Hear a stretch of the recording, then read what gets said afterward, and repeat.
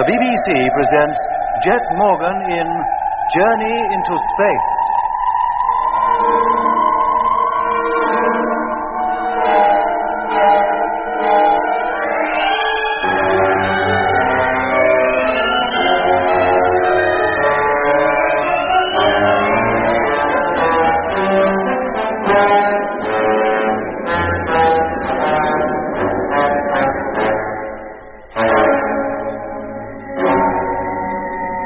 Leaving Lemmy to watch the land transport trucks, Jet, Mitch, and I explored the mysterious pyramid-like city, hoping to find some trace of the crew of the wrecked freighter number 2. But once Lemmy was alone, we heard him calling for help. The base of the pyramid was at least a mile square, and at the time of hearing Lemmy's cries, we were on the far side of it. By the time we returned to where Lemmy had been left, he had disappeared. Then, first sending Mitch to search the lowest terrace, Jet and I found our way up to the next, which was reached by a flight of narrow stairs, almost too narrow to negotiate in our bulky spacesuits. Well, Doc, how does it look? No different from down below. Not in this direction, anyway. Yep. Good heavens, Doc, look! Along there, almost at the corner. Huh? It's Lemmy. Yes. And who's that, bending over him? What's he doing? It looks as though he's trying to remove Lemmy's helmet. Oh, what's he trying to do? Kill him? Whoever he is, he's wearing a crew suit. There, he's seen us. He's getting up. Doc, do you see who it is? It's McLean, the pilot of number 2. But how can he be alive? How does he breathe? What do you mean? Well, don't you see, Doc? He's not wearing a helmet. Come on. Jet, don't run. You'll damage your suit. Slow down. But McLean, he's running away. How else can I catch him? Slow down, Jet. Take it easy, for goodness sake. But if he gets away, we may never find him again. What does it matter? Lemmy is more important. Let's see to him first. All right, Doc. Lemmy, it's Jet. What happened to you? Well, he seems to be out cold. How about his helmet? Is it still in place? Yes, Doc. The catch has been opened, but the helmet's still airtight. Seems we came up here just in time. Hello, Jet. Hello. Hello, Mitch. What's all the commotion? Have you found him? Yes, Mitch. Call off your search and go back to the trucks. How is he? Where did he get to? He was on the upper terrace, and he's out cold. Huh. You must be closer to the trucks than we are, Mitch. Open up the living quarters of number 2, will you? We'll take him in there. Right.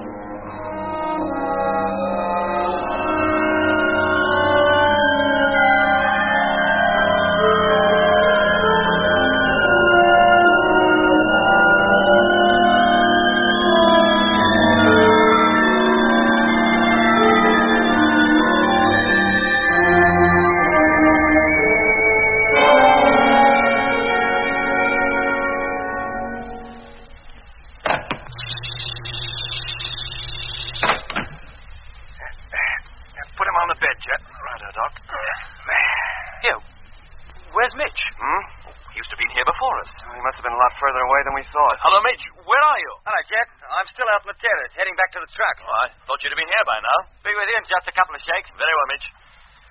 Now, Doc, I'll give you a hand. I'll get your suit off first, Jet. All right, that's my helmet removed. Mine, too. You give it to me, Doc. I'll stow it away for you. Thanks. And your suit, too. As soon as you've got it off, get to work on Lemmy. Sure.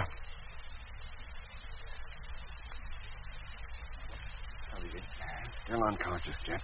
Breathing very shallow and temperature subnormal. What does that mean? I wish I knew. It was the same with you and Mitch when Frank and I brought you in from the ice. The same with Whitaker when we found him unconscious in number 6. What is happening, Doc? Lemmy didn't see any orange lights or anything like that, did he? No. He didn't mention any lights anyway, but just before we lost contact with him, he did say he'd heard that peculiar noise. Just as you did before you blacked out during the first landing at the pole. And as McLean did before number 2 packed up. He also saw the light. Yes, McLean. What is he doing up there on the terrace? Look, you sure it was him, Jet? I'd stake my life on it, Doc. But how on earth did he manage to breathe when he wasn't wearing a helmet? And why was he trying to remove Lemmy's?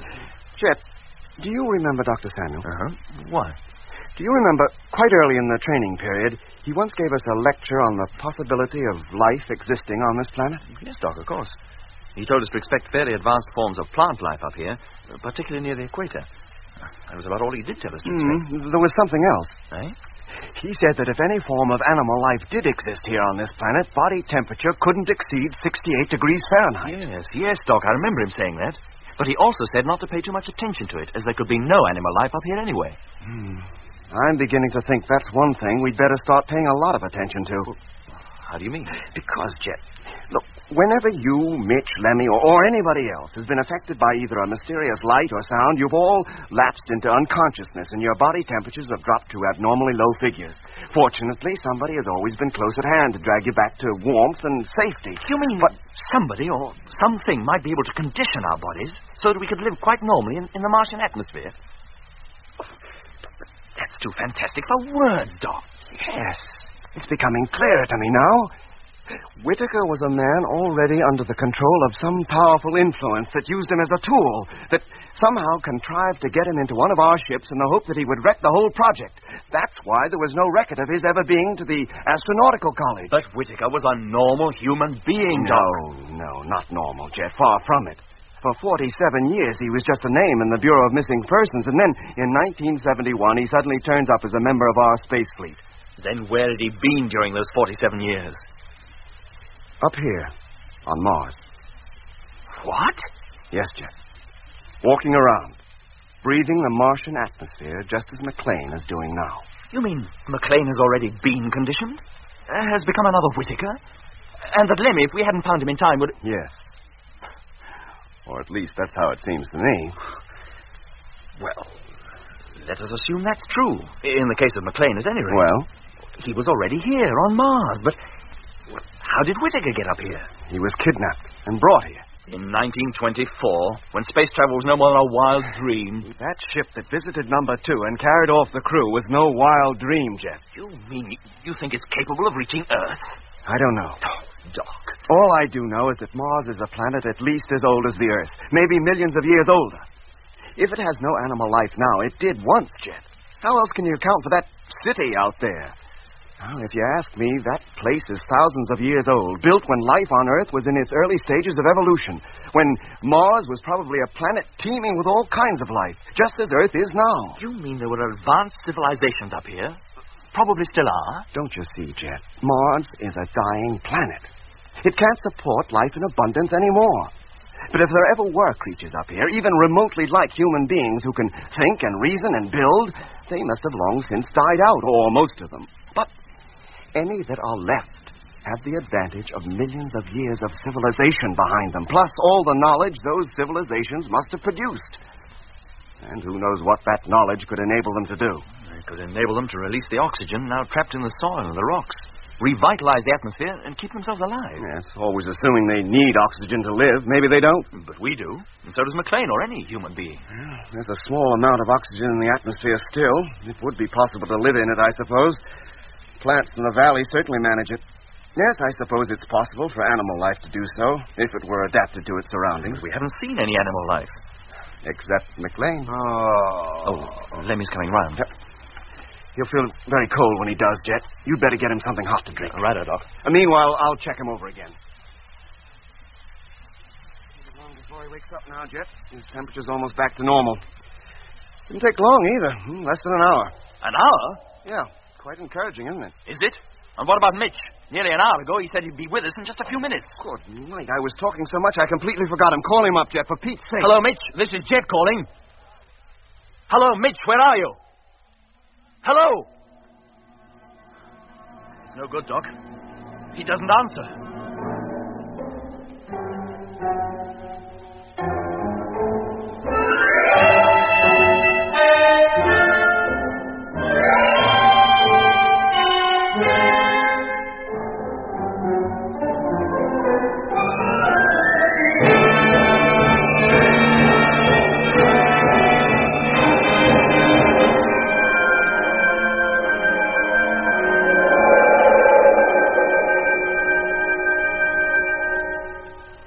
I must go out there, Doc. Go out and look for him.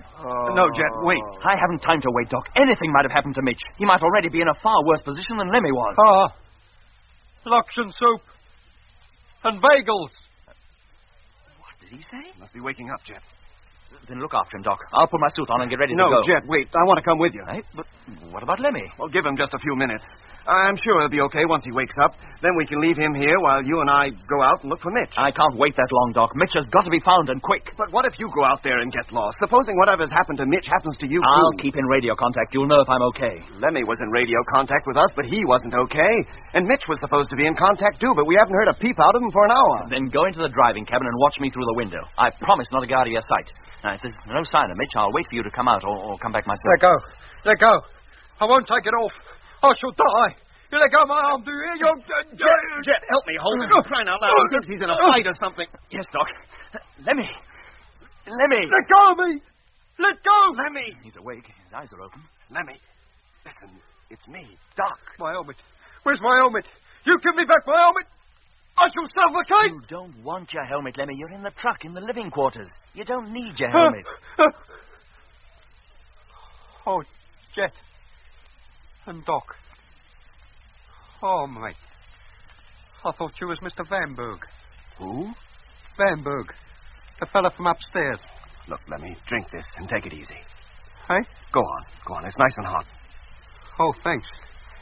I'm all cold inside. I need something to warm me. Oh, what wouldn't I give for a nice bowl of Lokshan soup? Tea is always stuff that's hot, Lemmy. Now, you drink it. It'll do you good. Yeah. Tar. Where am I, did you say? In one of the trucks, Lemmy. In the caravan. Well, the last thing I remember, I was back on Earth, at home, in my own room, just off the commercial road. You had a bad dream. No, Doc. It was no dream. It was real. So clear in every detail, even to the pictures hanging over my bed. And the radio program, it came on at exactly 1:15. Just as it always did in those days. What days? When I was a kid, before we moved out to Hampstead.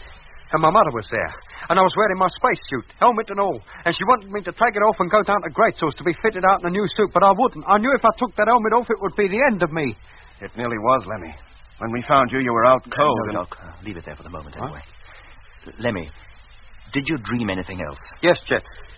It was a Sunday morning, and I was back home in London, in the market. It was crowded with people, as it always is on Sundays, but I couldn't talk to them. They couldn't hear me.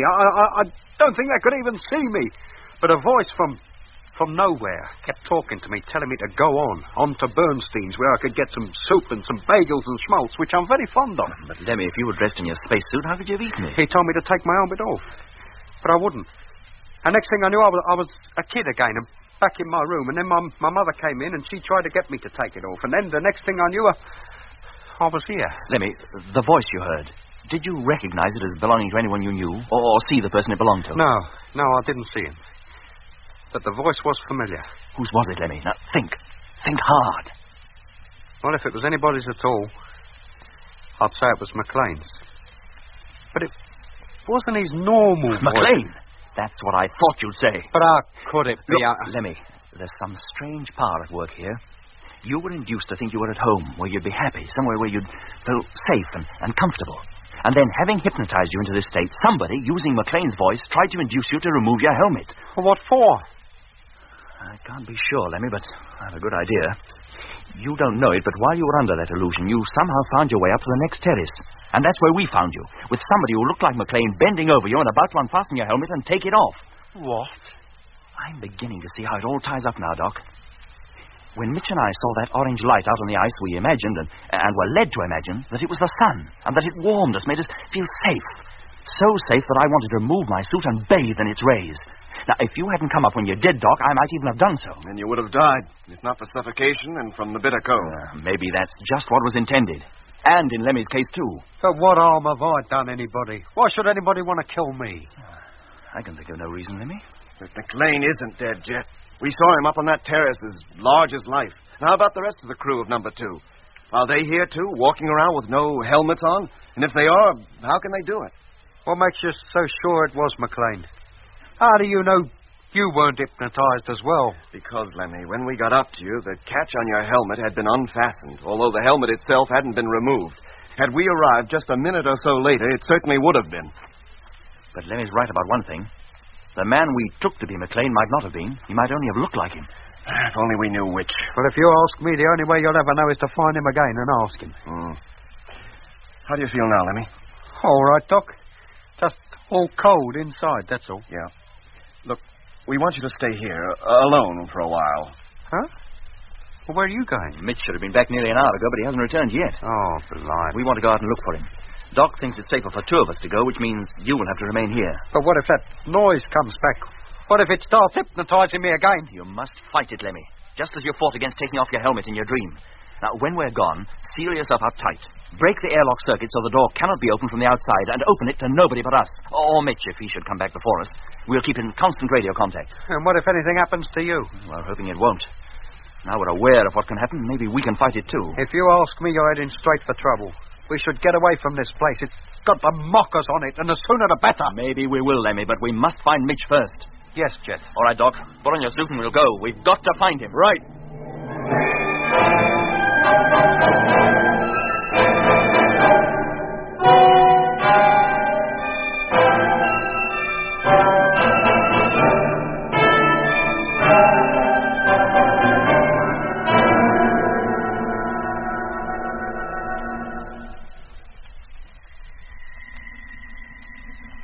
What had happened to Mitch? By the time Jet and I had carried Lemmy into the living quarters of one of the land trucks, Mitch should have been there too. In fact, he was quite close to us, still up on the lower terrace of the mysterious city and about to head down the steps to where the trucks were parked.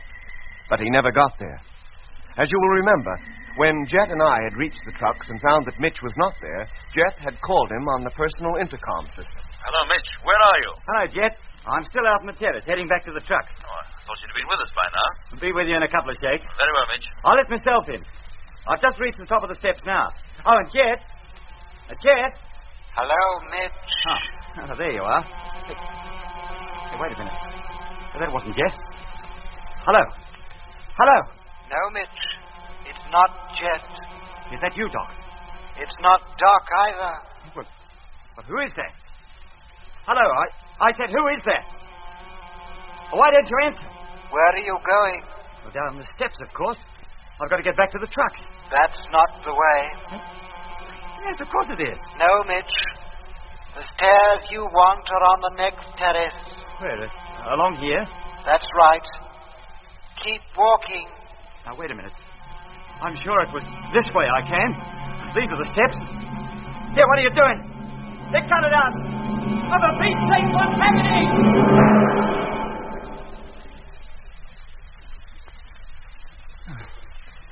Where am I? How did I get here? What the... Hello, Jet. Hello. Hello. Hello there. Huh? Over here, copper. Oh, where did you spring from? Might ask you that. Come on over. I've got a fire going and the billy's on. You'd like a cup of tea, wouldn't you? Yeah. Like it's fine. Come on, mate. Sit down. Huh. Thanks. What's that? Dingoes. Sun's going down. They're starting up early tonight. You hunting scalps? Hey? Dingo scalps for the government bounty. I've got a swag bag full of them. No, I'm not hunting dingoes. I'm lost. I need help. And where do you have to get to? The city. I must get back. The nearest settlement they hear is Udnadata, 200 miles to the south. And city is a fancy name for it. 200 miles? Maybe a little more. Oh, what is going on? Look, a little while ago I was in it, up on the terrace. The sun was high in the sky, and the next thing I know, I'm wandering through this desert and night is falling. You've come a long way since noon. Huh? Apart from Udnadata, there's no city within 500 miles of here. They should count Marugi, and that's in ruins anyway. Is it in a valley? A long, wide valley? That's the place. Then take me to it, will you? The others will be looking for me, and what each step? You got a camp there, then? Yeah, we park our caravan there. Well, show me which way to go. You been in this part of the outback before? No, never. Oh, I'll take you, then. Well, how far is it? About a mile, just over the next rise. Oh, come on, then. What are we waiting for? Well, there she is, down there. Where's your caravan? Oh, this isn't the place. You said a ruined city in the valley. But the city I'm looking for is it's at least a mile square and built up in steps like a great pyramid. And the valley is full of plants, like rhubarb. Look, I tell you, you brought me to the wrong place. There's no other place to take you. You better come on back to my camp. Look, I must find the valley. I must find Jet and Doc. Hello, Jet, where are you? Hello, Mitch. Where are you? Hello, Jet. Hello, Jet. Hello. Hello. Nothing but an echo. That valley's full of them. When the dingoes get down there, you'd swear it was a choir singing in the church. Now, come on back to the fire, Digger. It'll be dark directly, and you'll be getting cold. But the city. I must find the city. You can find it tomorrow. Now sit down. Put this blanket around your shoulders. Oh, thanks. There's no tilde in my bag. Tastes pretty good roasted over the red ashes. Like a bite? No, thanks. Just the tea. That's all I need. When did you leave civilization? Well, we took off last April. Landed just over a week ago, that's right. Is that all? 32 years since I left the world behind. Started out looking for gold. Gold? And all that time I don't think I found more than enough to fill a thimble. The game isn't worth it. But the dingoes are different. £1 a scalp the government pays. Listen to them out there. Look at their eyes glaring in the dark. With my rifle, I could drop them all right now if I wanted to. They just stand there waiting for it. Then why don't you? Wouldn't be good business. In the dark, you can't tell the dogs from the bitches. I only collect dog scalps. Is that what the government wants? I don't give a hang what they want. To me, a female dingo is capital. What are you doing out here? What's your line? Astronautics. I'm an engineer. Astro-whatics? Astronautics. I travel among the stars. See what you mean. 32 years ago, I felt much the same way myself. That's when I came out here to live in the desert. With only the dingoes and the stars for company. When did you decide to leave it all behind? To leave what behind? The noise, the fight, the jungle, the grind of city life. I told you, we took off last April. It wasn't easy, was it? Something deep inside you says you should resist it, Ryan, and go back. Ignore it. Fight it. And don't go. And you'll find peace and contentment. 30 years I've been tramping over this desert. 30 years. I'm still as young and as healthy as when I first started out. To look at me, would you think I was 62? You don't look a day older than 30. Exactly. This is the place to keep you young. Out here with the sand, the mulga, the eucalyptus, the dingoes, and the stars. What more can a man want? Mitch! Mitch! Listen. Did you hear that?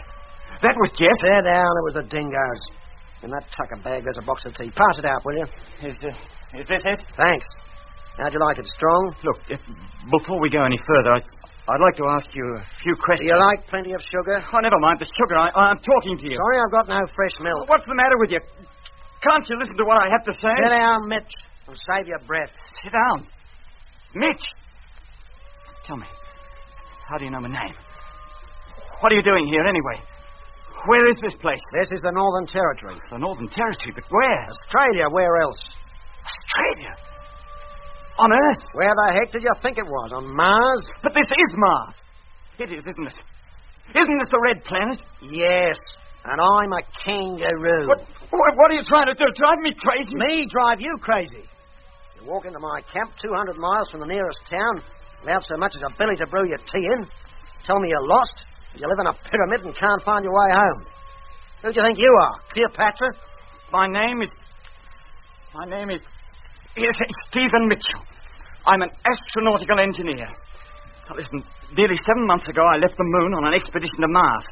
A week ago I landed in the southern ice cap and with 3 other members of my ship's crew began to explore this planet. And now I find myself here and you tell me this place is Australia, back on Earth. Look, Mitch.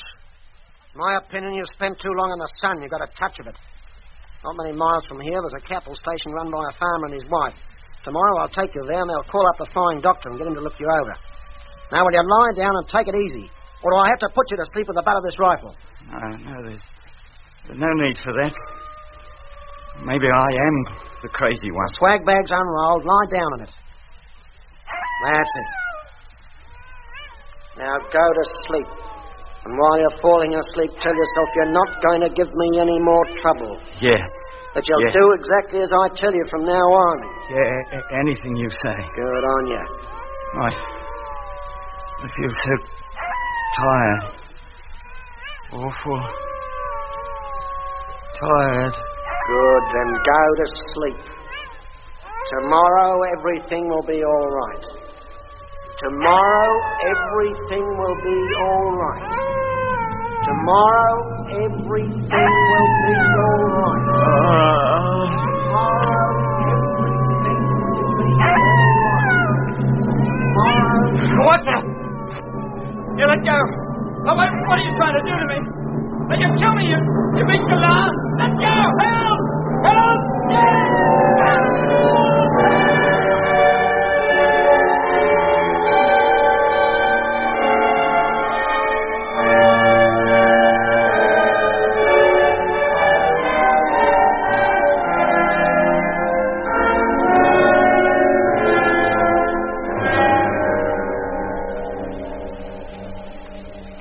Hello, Jet.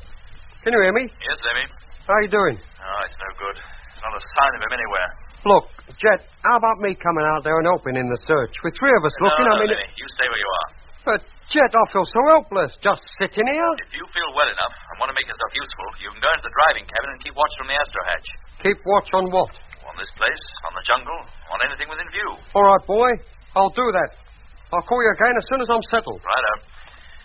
Come on, Doc. Right. How many hours of daylight have we left to us? About 2. Well, if we don't find him by then, he's not safely under cover somewhere. Hello, Jet. Yes, Lemmy? I'm in the driving cabin now. I'm just taking up position in the astro hatch. Good. I can see you and Doc. Climb in the steps. Well, there's no need to watch us, Lemmy. You keep your eye on the places we can't cover. Yes, Doc. And in particular, keep your eye on the upper terraces. Let's get going, Jet. Time is definitely against us now. Let's look at the spot where we found McLean bending over Lemmy. No, Doc. Let's start this way. Hello, Jet. Hello, Lemmy. Jet, he's here. Mitch, I can see him. Where, Lemmy? Walking along the path that runs along the lowest wall. Where are you now? Round on the far side of the second terrace. Are you sure it's Mitch? Well, he's seen me and he's waving at me. Who else could it be? Hello, Mitch. Can you hear me? Hello, Mitch. Why doesn't he answer? Lemmy, have you spoken to him? No, mate, but if his radio's working, he should have heard me call you. Hello, Mitch. Are you receiving me? Hello? He doesn't seem to hear the ship's radio either. How far away is he? Only about a couple of 100 yards. Hey, wait a minute. What's up, Lemmy? He's waving his hands about. Waving? Like he was a tic-tac man at the dogs. How do you mean? Oh, blimey, no wonder he's trying to tell me his radio's out of action. No wonder he doesn't answer our calls. Look, I'd better get back into the main cabin, Jet. Get ready to let him in. Very well, Lemmy. Doc and I'll get back as quickly as we can. Come on, Doc. Right. Well, thank goodness we found him at last. And just in time, too. Another half an hour and the sun would have set in our hopes of finding Mitch with it. Oh, the first thing to do is to reconnect the door circuit so he can let himself in. Yeah, that's it. I wonder where he's been and what kept him so long. Must have been in some trouble for his radio to be on the blink. Hello, Lemmy. Yes, Jet? Has Mitch reached the truck yet? No, but he can't be far away. What's that knocking? Huh? Oh, that's him knocking on the door. Who does he think he is, the milkman? He must think the circuit's still broken. I'll open the main door for him, Jet, and then... Oh, he's doing it himself. Now, Jet, will you be coming back into this truck and all, or you're going into the other one? We'll come into that one. It's going to be a bit crowded, isn't it? No, we can put up with it for a little while. Well, he's about in. He's just coming through the airlock now. And there he is. Hello, Mitch, boy. Where you been all this time? We won't be... Hello, Lemmy. What's the matter? Surprised to see me? You. Oh, no.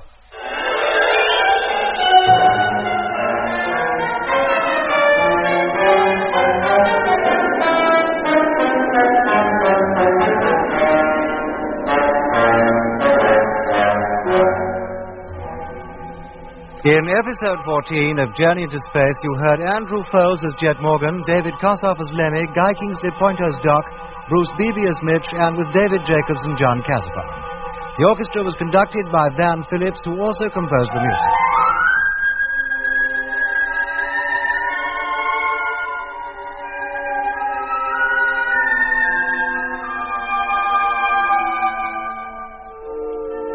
Journey into Space is written by Charles Chilton and produced by him in the London studios of the BBC.